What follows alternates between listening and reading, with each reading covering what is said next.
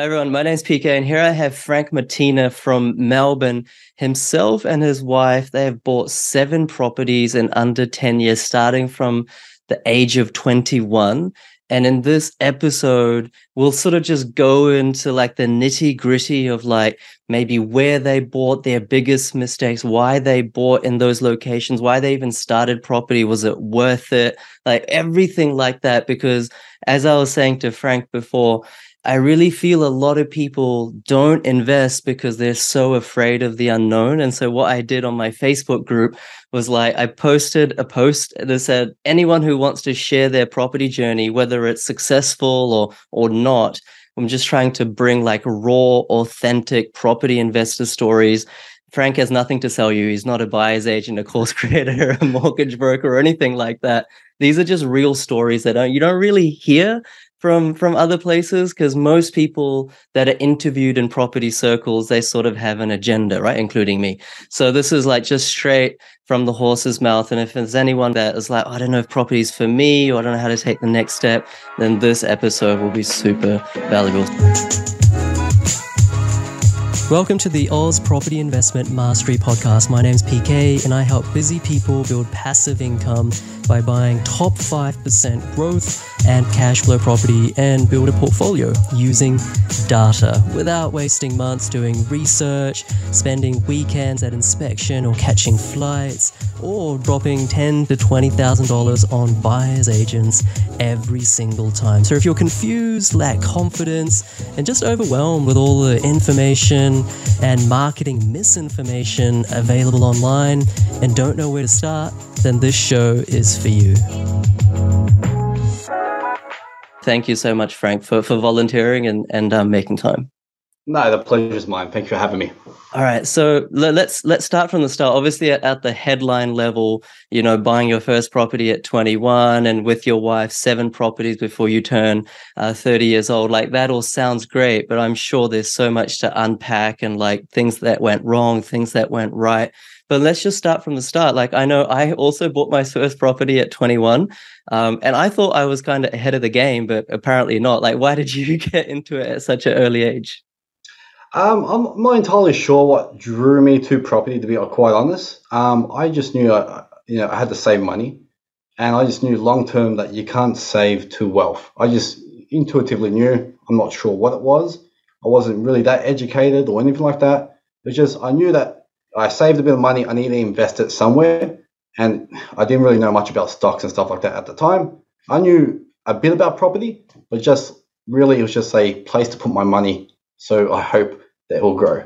Yeah. So but 21 is like most 21-year-olds are like, you know, they're thinking about going to Europe for like a gap year, or they're like getting an apprenticeship, or they're just partying, or even if they're like really academic and money orientated, they're not really thinking about investing. They're thinking about like hustling and getting up the career ladder. Did your parents kind of inspire you into property, or was it like, I don't know, a family friend, or like where did this idea come from?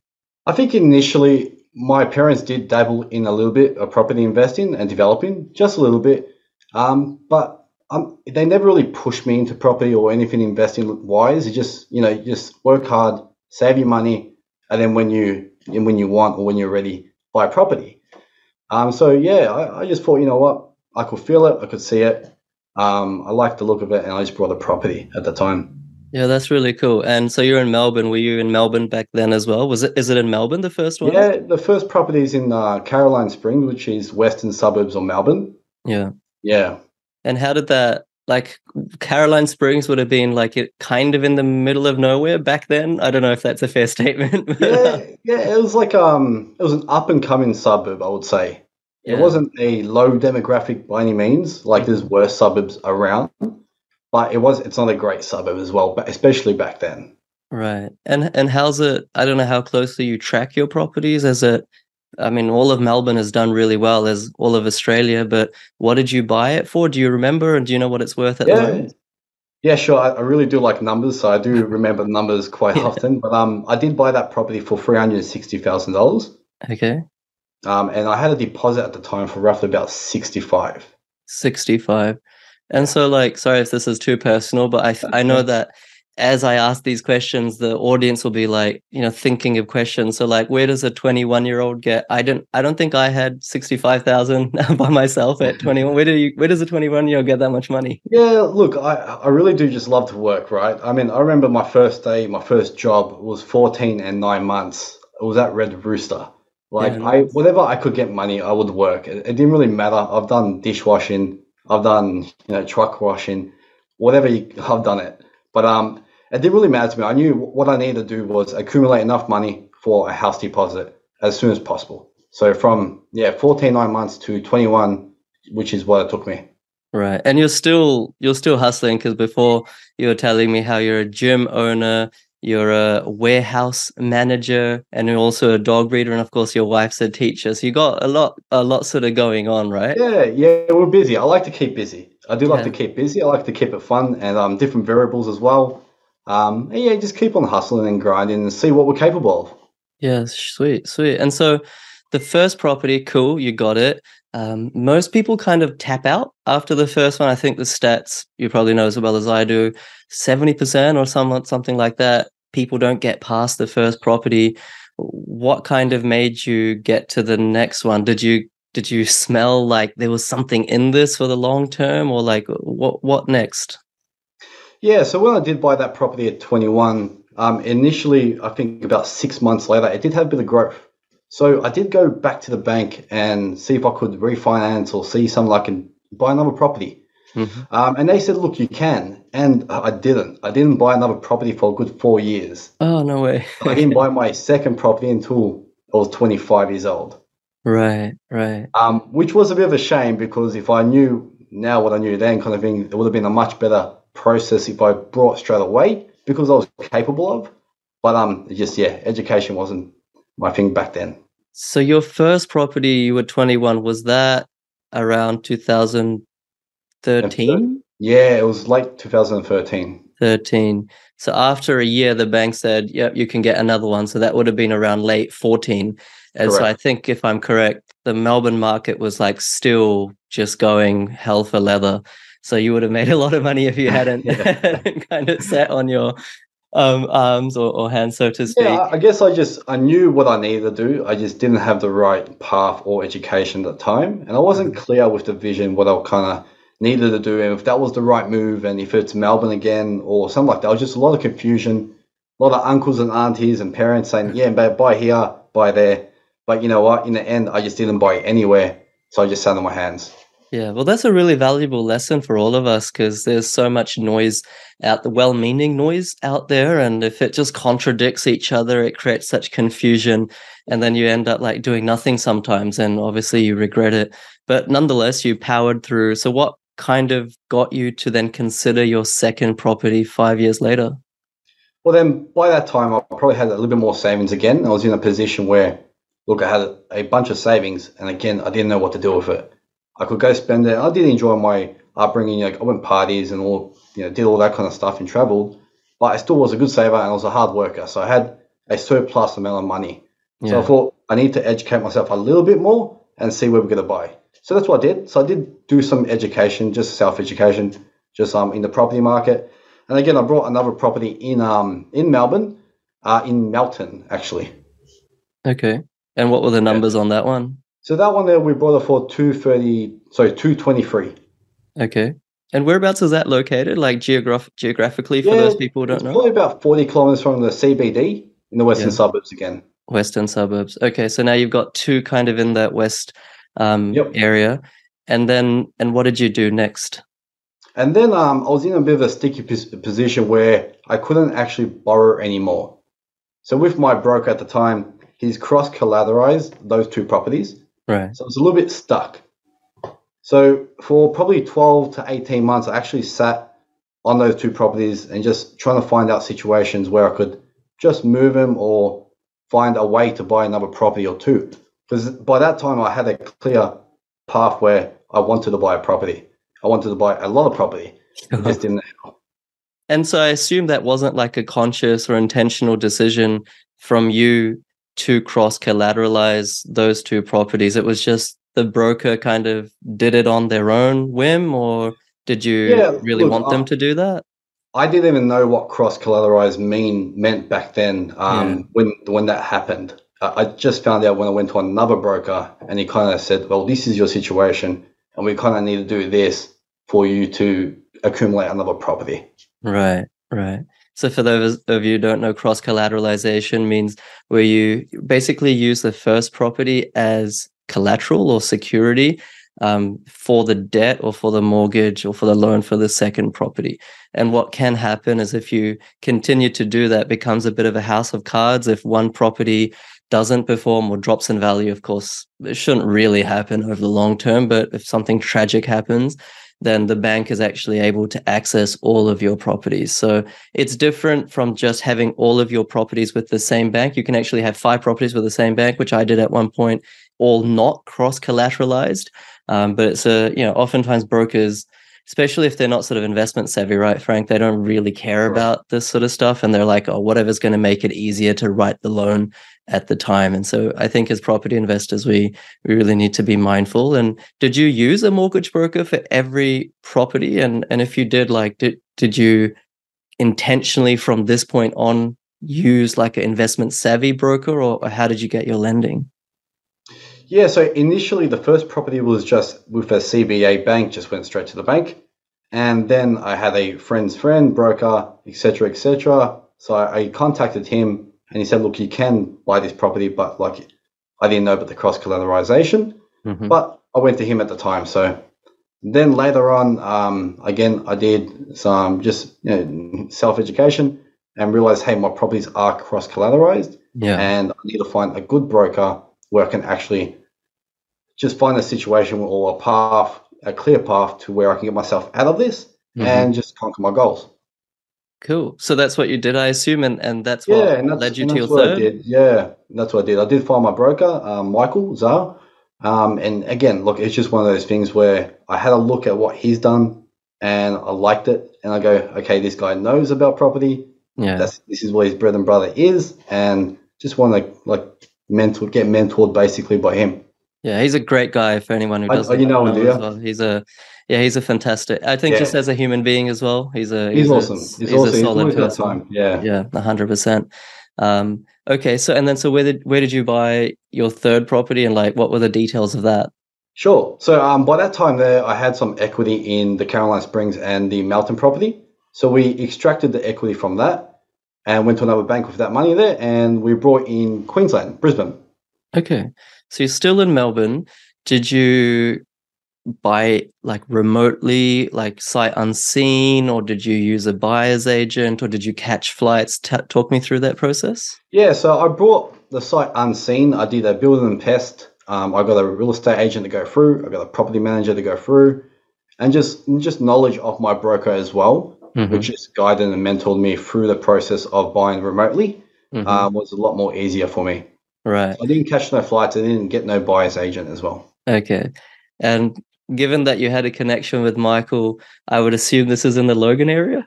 Yeah, in the Logan area, yeah. Okay. And it would have, this would have been, what, 2021? Earlier, 2018. Oh, sorry. Okay, we're still way back then. Yeah. All right. I mean, so it would have been kind of flat in terms of performance for the next 2 or 3 years, but then the COVID boom, it went up like 50% or something, right? Yeah. So I brought 2 properties in Brisbane there, in the Logan, one in Crestmead, one in Kingston. Okay. I bought both of those for 280. 280. Yeah, I mean, we were buying in, not myself personally, but clients were buying in Crestmead around 2021 early, I want to say, more for like low 300s. And those have done really well. We never bought in Kingston. How was your experience? And this is kind of hopefully educational, because Kingston is quite a lower socio-demographic suburb. There are a lot of landlords there as well versus owner-occupier properties. And that's always kind of like the sticking point with me in terms of buying in some areas. Of course, you might, just evade all issues altogether, or you could have a lot of issues with people trashing the place, not paying rent, et cetera, et cetera. What's been your experience with tenants to date? Look, I've had the same tenant in the Crestmead one since purchase, and they've been lovely. So they've been really good. They take good care of the property. And in terms of the Kingston property, you're right. There is a difference in demographic. even though they're not far apart from each other, probably like 5 to 10 minutes. Hmm. So unfortunately, yes, you're right. A lot of landlords, so that means a lot of renters, and that means a lower demographic. But touch wood, I've had good tenants or good-ish tenants Yeah. where they haven't really trashed the property too much. Could be a little bit like you have to kick them out because they haven't been paying or stuff like that. But yeah, in terms of damage to the property, I've had good luck. But that also comes down to my property managers just vetting the applicants a lot more better and stuff like that. Yeah. And how much like time do you actually spend on a, I don't know, monthly or yearly basis, like kind of dealing with property managers? Because I mean, we haven't got to your fifth property yet, but yourself, you've got five. Is it like really time consuming? Because you're a pretty busy guy otherwise. Not really. No, not really. The property managers know when they contact me, it must be something that's going to be valuable to my time, I guess. Yeah. Where the little nitty gritty stuff they will just work out on my behalf, just because I've given them access and clear direction of what I kind of want. Sure, sure. Yeah, so Awesome. not to be honest, not really much time, if anything, probably a couple hours, maybe 4 to 6 hours a month looking at my properties.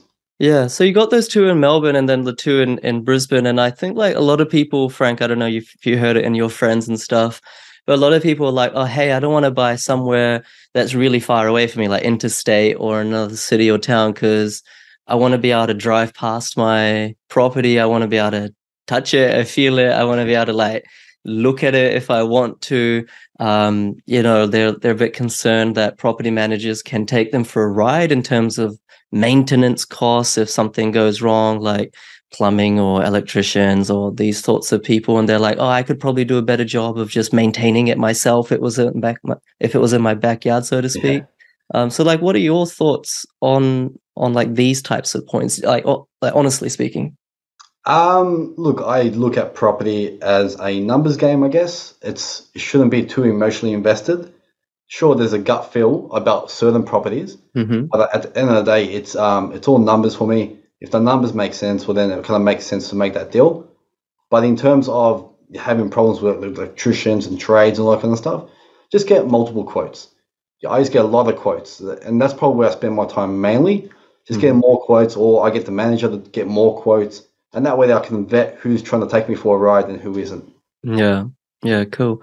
All right. So you've had fairly good experiences so far with those four properties. Where did you buy your fifth one? Then I had probably one more to go just because of just lending issues and restrictions. Sure. So I brought in Corio, so Geelong Corio. Correct. Oh, good choice. And when was that? That was in 2020. 2020. So that, how much did you buy that for, and what was the kind I of brought rent? that for 400. Yeah. What was the second question? Sorry. And what was the kind of rent that you're getting for Oh that? yeah, the rent at the time was probably about 330, and I brought that for 400. So it was more of a neutral kind of cash flow property back then. Now it's Yeah. probably not. But Yeah. yeah, I brought it for 400. That property there is probably worth, I don't know, 550 now or Yeah. so.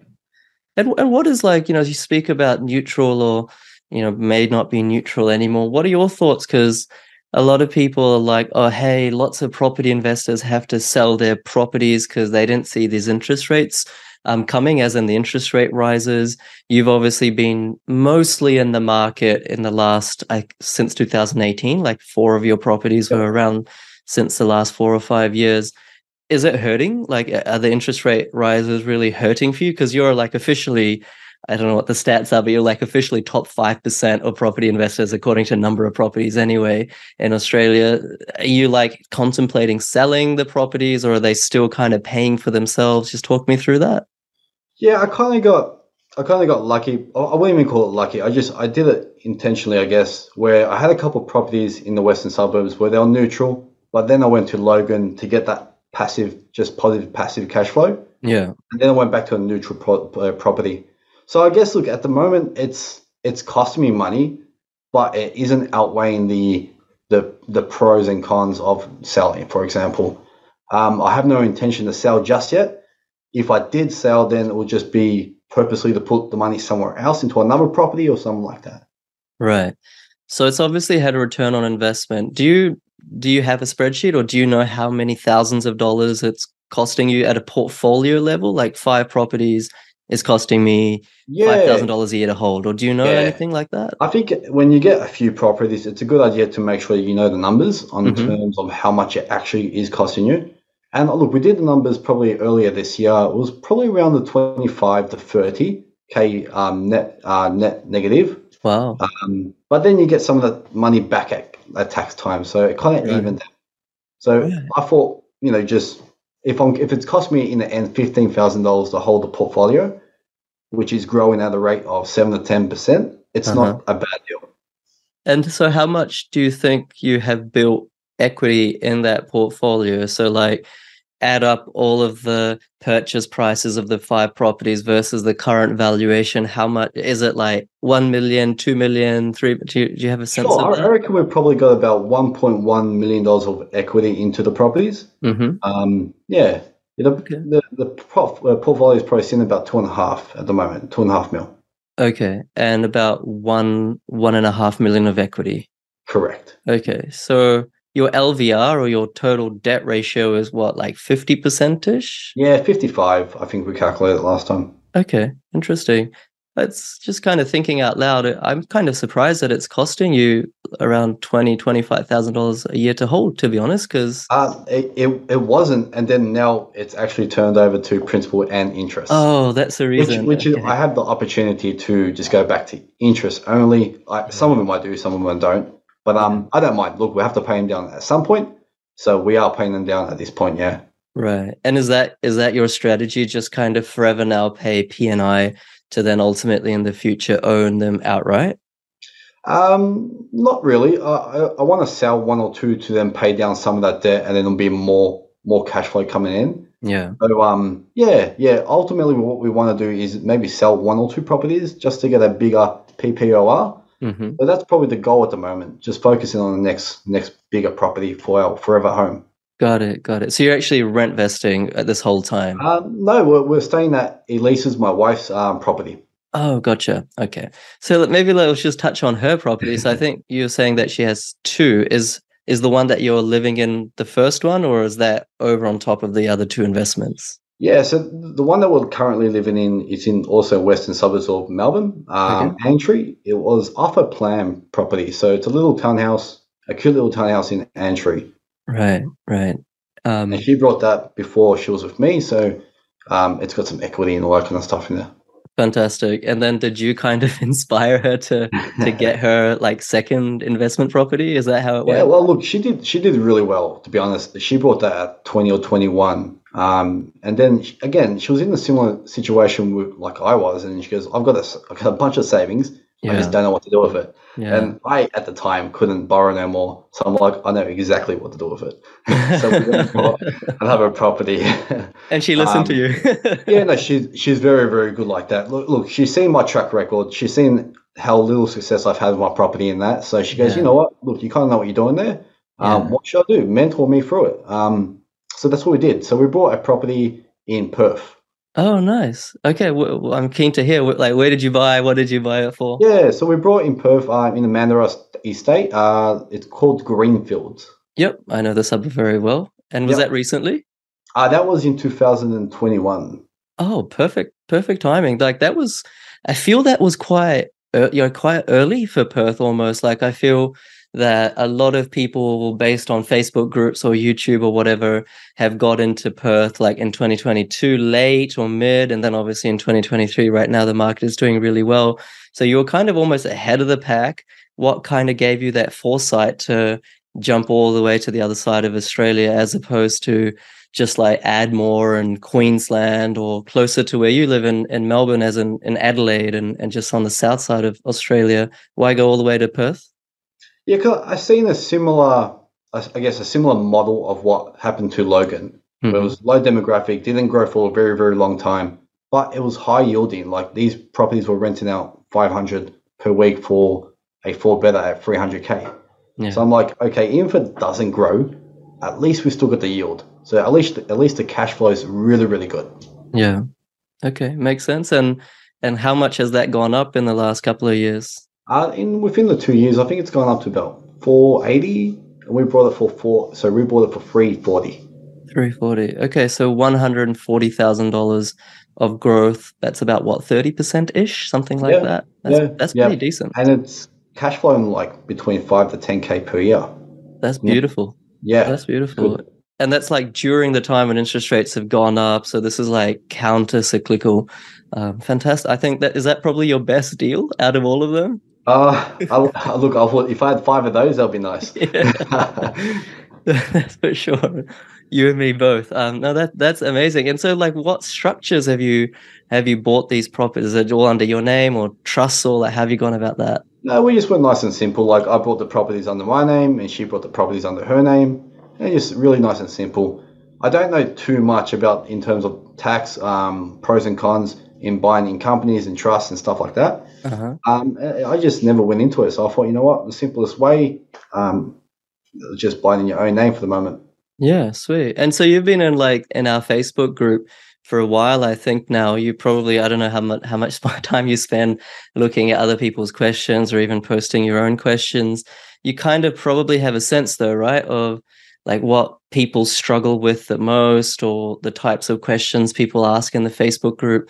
And a lot of times, do you have I don't know, like some advice or multiple pieces of advice for folks who are like, hey, I want to achieve similar types of results, but maybe even better, having learnt off Frank now. What kind of advice could you give to folks? Yeah, I do see a lot of questions, and that I think most of them are regarding just how much you can borrow and what properties you should buy. Hmm. And I think you got to start with a goal, and the goal's got to be situated which properties are the best for that goal. There's no point just look. The first couple of properties I bought was just pretty much just a wing-in kind of purchase. Yeah. Then later on, it was strategic.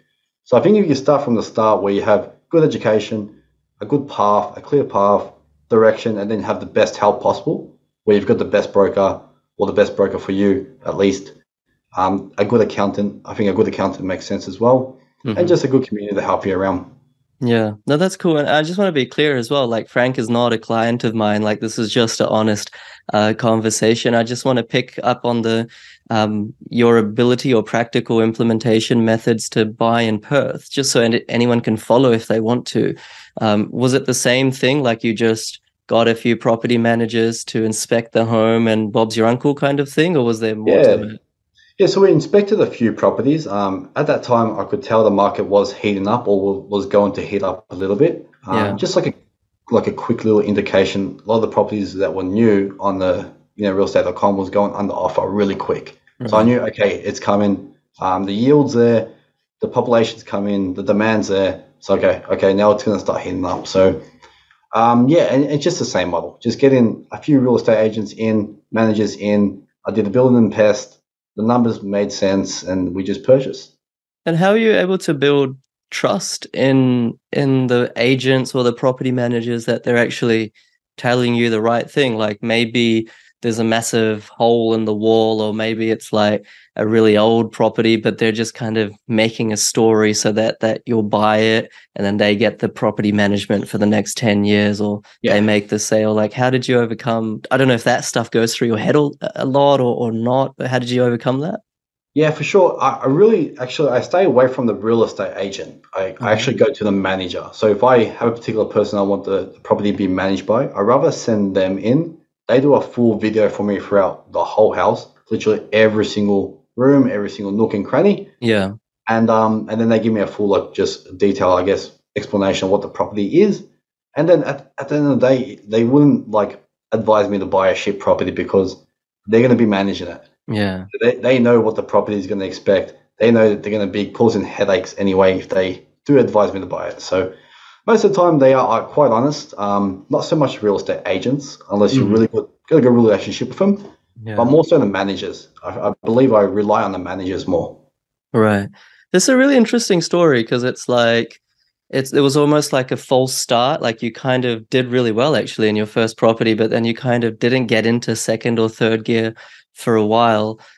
Did you ever think about, and like this is not a loaded question, like please be honest here, but did you ever think about for your second or third or fourth or fifth property or even for your wife's properties, like hiring a buyer's agent and like just being like, okay, maybe they can do a better job than me. You know how they always say, oh, even if we just negotiate $10,000, $20,000 better than we pay for our fees. Like, did you ever contemplate that? And like, why did you end up never really using a buyer's agent?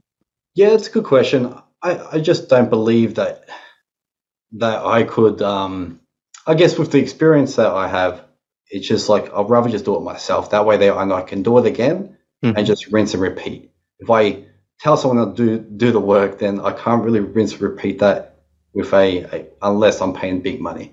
To pay 15 to 20K each time, it doesn't make sense if you're buying a lot of property. Right.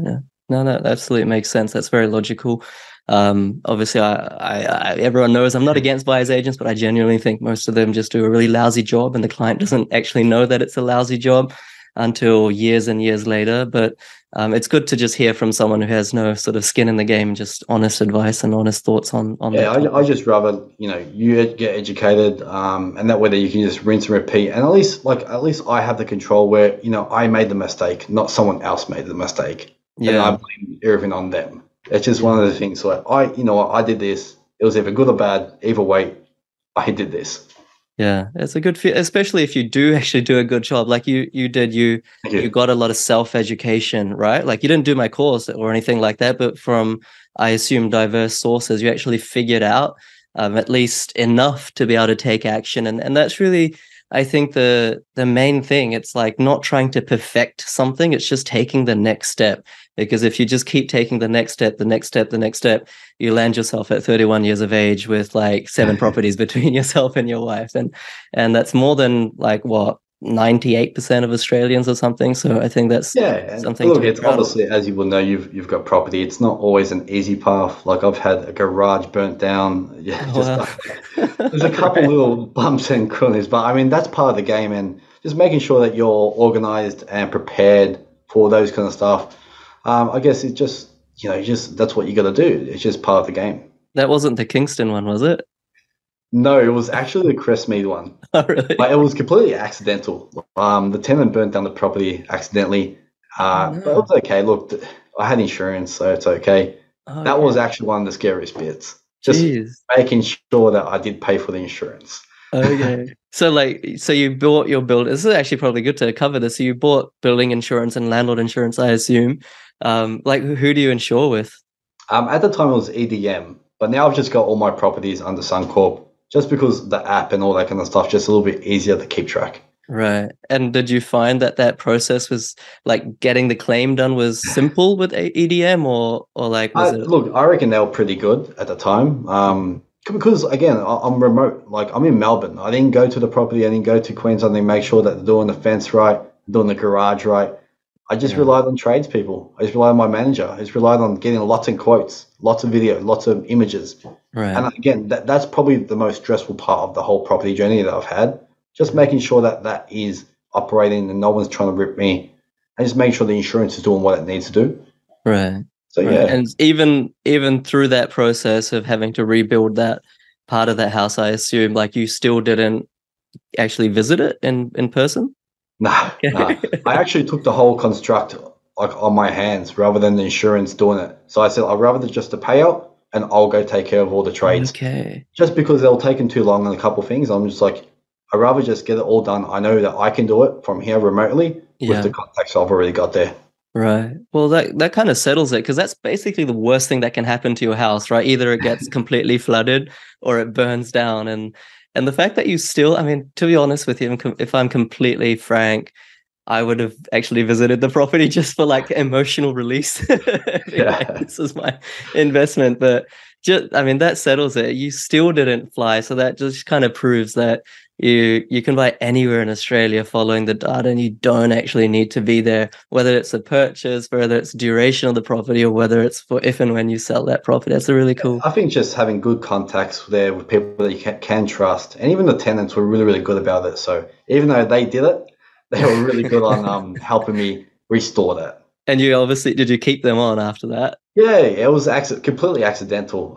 He makes dog beds, and unfortunately, just one of the soldering iron fell in one of the dog beds, and these things happen. Okay. But hey, I got a new garage from it, and no one was hurt. Fair enough. And so like maybe just a couple of last questions, Frank. Obviously interest rates have risen a lot, and maybe they'll rise again, maybe once or twice or something like that. Nonetheless, there's talks of recessions. You know, there's always talks of recessions, to be honest. There's talks of cost of living going up and it continuing to go up. There's always kind of macroeconomic headwinds that us investors have to face, especially because the media kind of blows them out of proportion. Does that affect you, or how do you approach that when you're sitting on millions of dollars of debt? Yeah, I think it's really, really easy to get stuck within the noise. There's a lot of noise, and someone that wasn't really that educated or didn't have much of an idea will be very, very confused at this point. Look, everyone knows interest rates go up Yeah. and interest rates go down. It's just how long are they going to stay up for? And no one has a crystal ball, but if you can look at the long term of your goal, 5 to 10 years you're in property at least, it's going to be okay. Yeah. Property is very forgiving. Like, it's a very forgiving kind of vehicle that we use. Right. No, that's really well said. It is forgiving. I mean, even if you make tragic errors in the first 1 or 2 years, which you shouldn't, because like you said, Yeah. you should get some self-education over a 10, 15, 20-year period. It kind of just comes out in the wash anyway. And so what is your like kind of long-term plan? I know you did say you wanted to upgrade and build a bigger house to live in. Maybe 10, 20 years from now, are you going to plan to continue to increase the portfolio, or like why are you doing all this in the first place? Yeah, it's a good question as well. Look, I chose property, I guess now looking back, just because it has a really good way to leverage your money, where you can refinance, just stuff like that. Well, where if you put in the stock market, I couldn't really do that. So I'll continue to use property as my vehicle, just because of the leverage. Because I don't have a huge wage, so it's a really good leveraging tool, which is why I like it most. Nice. So yeah, I believe in the next 10 to 15 years, I'll still be accumulating properties. I'll still be using property as probably one of the main vehicles as wealth. And yeah, I don't see why not. We're going to have ups and downs in property, but I believe no one, or I haven't heard anyone say, I wish I sold that property 20 years ago, Yeah. or anything like that. So yeah, in 20, 30 years, you still see me buying property. That's awesome. That's really inspirational, actually, because it just goes to show that, you know, you don't actually need to pay professionals to get a great outcome. You don't actually need to do my course to actually just get on the ladder. Like, you, of course, you might have been in a different position had you done the course. I wasn't around doing the course back when you started anyway. But I think like the key thing that I take away is just self-education. It's so important. I think there was almost like a direct correlation in the results that you were achieving, in proportion to like how educated you were becoming, right? Because with Michael and doing all that education around 2018, you got into Logan at about the right time, and then Perth was like just bang on right timing. So I think that's a really big takeaway that I've taken away. Yeah, thanks, PK. Yeah, exactly. No, you should be really proud. And guys, hopefully this has brought you value. Like I said, there's so many amazing investors, many much more successful than myself in our Facebook group, and Frank is just one of them. And like I said, I posted on there and I asked, does anyone want to just share their real stories? And Frank very kindly put his hand up. So hopefully that's kind of just, you know, I always say you can't be what you can't see. So when you see, or at least hear the experiences of folks like Frank, you can be like, oh yeah, I'm a teacher, or I'm a dog breeder, or I'm a gym owner, or whatever. I don't earn a huge income. I live in Melbourne or Sydney or wherever, but things are just too expensive here. Actually, there is a path for me. Like, there is a way that I can get ahead. It's not going to happen in 6 months or 2 years, may not even happen in 5 years, but with property as a key, I guess, lucrative avenue to create wealth in Australia, which we're very lucky to have, by the way. In 10 years and 15 years, I can buy my dream home, or I can look to supplement my income so I don't have to work so hard. So it's just awesome to hear just real, like, on the ground grassroots journeys like yourself, Frank. And I really appreciate your time. Thank you, mate. Thanks for having me. All right. Thank you, everyone. And please do join the Facebook group. You can interact with and engage with folks like Frank. It's called Australian Property Mastery with PK. And I look forward to seeing you there. Thanks again, Frank. No worries, mate.